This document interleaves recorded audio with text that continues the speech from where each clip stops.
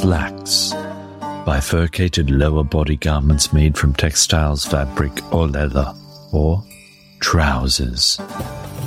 They are pretty great, but where did they come from?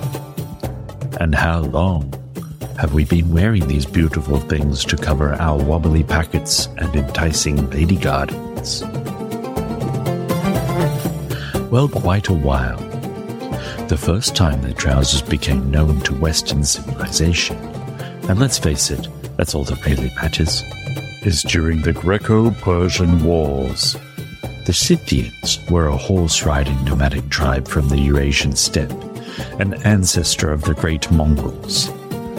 They fought for the Persians and wore trousers into battle as they rode on horseback. Presumably, Greek soldiers were stunned as they gazed on this new marvel, as their own little packets hiding under their tunics got gently nudged by a soft breeze. For a long time after, the Greeks and Romans considered the trouser to be the clothing of the barbarians, and I imagine them loudly proclaiming this with one leg up on a piece of furniture, with a single solitary inquisitive bollock popping out the bottom of a robe. The Romans were the ones who really kept trousers out of the common use for a long time, the aqueduct-building ponces that they were. It was not until the Roman Empire began to fall that people began to be able to cover their scrotums in whatever manner they saw fit.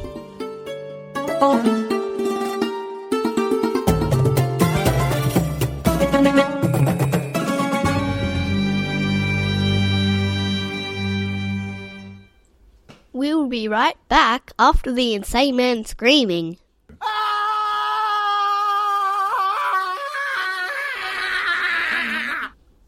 And now, more Pants Through History.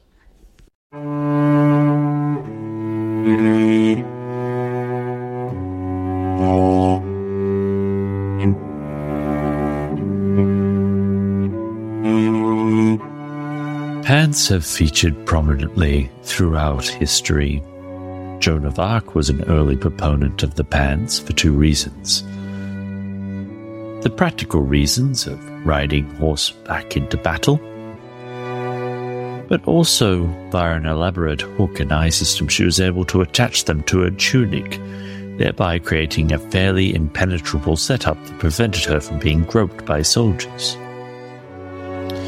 Her appropriation of the traditional male garment, however, drew the ire of religious leaders and was one of the contributing factors to her eventual execution at the stake.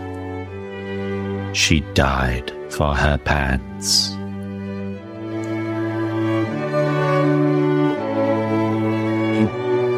One of history's greatest trouser fans was Tsar Peter the Great. In 1701, he passed a law requiring all Russians to wear trousers. The only people who were accepted from this rule were clergymen and farmers. Presumably, you can only harvest with a lot of room in the testicle area.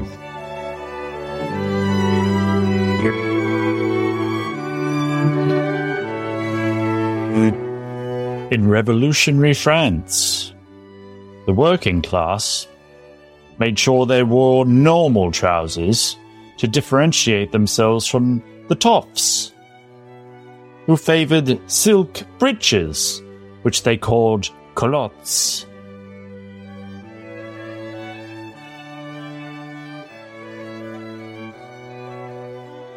In 1851, Elizabeth Smith Miller created a set of so-called Turkish trousers.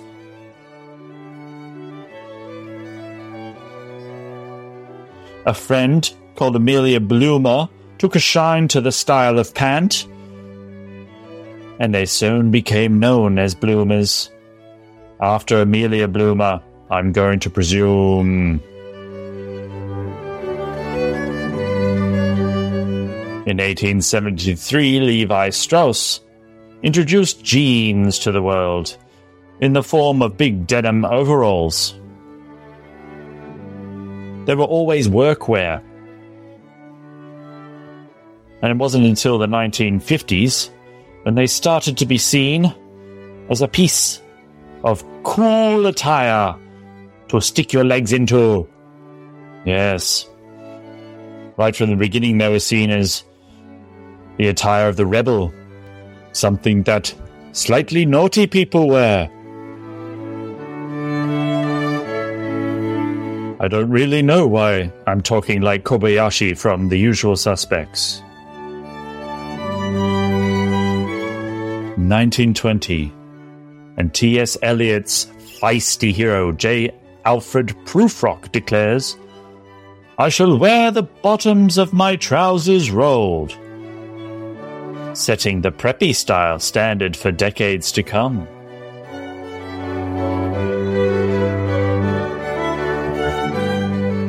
Marlene Dietrich and Greta Garbo became known for their love of pants.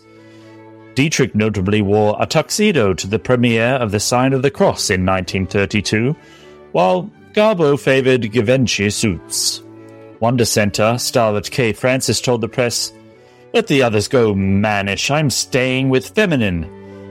And that, everyone, explains why there are no style blogs devoted to Kay Francis.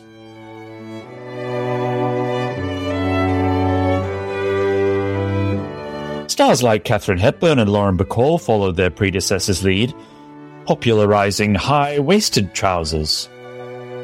As reported in the book Katharine Hepburn, Rebel Chick, the star would later tell Calvin Klein, "I realized long ago that skirts are hopeless. Anytime I hear a man say he prefers a woman in a skirt, I say, try wearing one! Try a skirt!"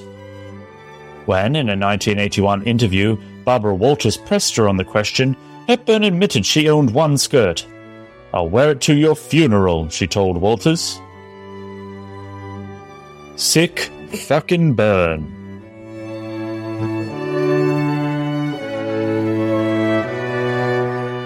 Munich-based fashion designer Sonja de Lennart designed the first pair of capri pants, which soon became popular among vacationing stars like Audrey Hepburn and Anita Ekberg. Yes.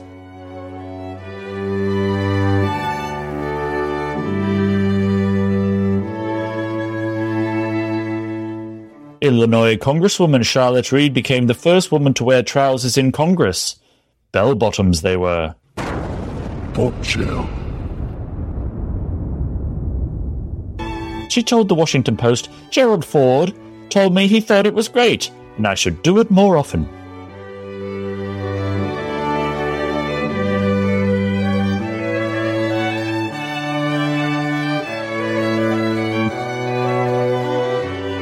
Diane Keaton's affinity for menswear style dressing, down to baggy trousers, inspired her title character's wardrobe in Annie Hall.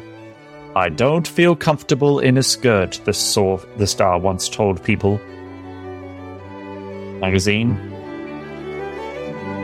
In the 1980s, MC Hammer pioneered the brightly coloured, ankle-cinched, drop-crotch modification of harem pants that would eventually bear his name. Even with all his money problems, he'll always still have that. Some pants named after him. And Run DMC pioneered Adidas track pants as a style statement, paving the single-striped road for Missy Elliott, Gwen Stefani and Madonna.